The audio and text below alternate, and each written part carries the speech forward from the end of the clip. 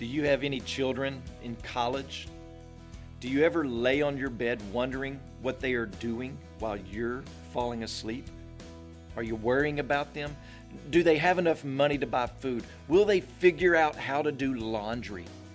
I remember my first year in college that I would receive a care package at least once every other week from my mom or my grandmother for the first few months. And in that care package would be homemade cookies or a roll of quarters for the washing machine in the dorm and a host of other things. And I know it was probably a result of them, fretting. And why did they do that? Well, because they cared about me. Well, let me ask you another question. When was the last time you were laying in your bed, talking with your spouse about all of your cares and concerns, and then you shot up and you said, I wonder if the wild donkeys got plenty to drink today? Has that ever happened? No, of course not.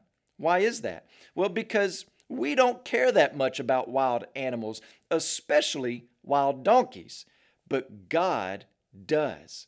And the psalmist is showing us through these next few verses in Psalm 104 that God's care is extensive, even extending to animals that he has deemed unclean.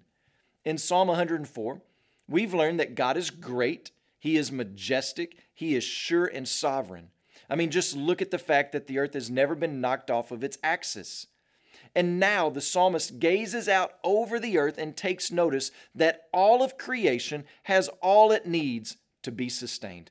Bless the Lord because of the care he provides. Listen to what it says. Psalm 104 verses 10 and 11. You make springs gush forth in the valleys.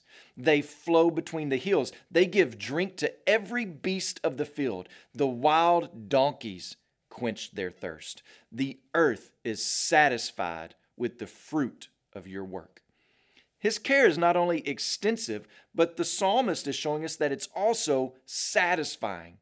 Let me challenge you to go and read verses 11 through 16, and then in the comments below, tell me what kind of care does the creation think God provides. The birds sing among the branches. The grass grows for the livestock. He produces oil for man's face and bread for his body. The trees are watered abundantly. Coming underneath the care the Lord provides is all satisfying.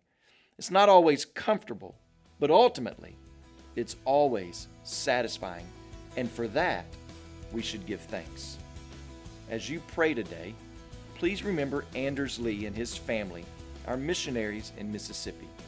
Also, remember the Burmese Life Word broadcast heard in Burma.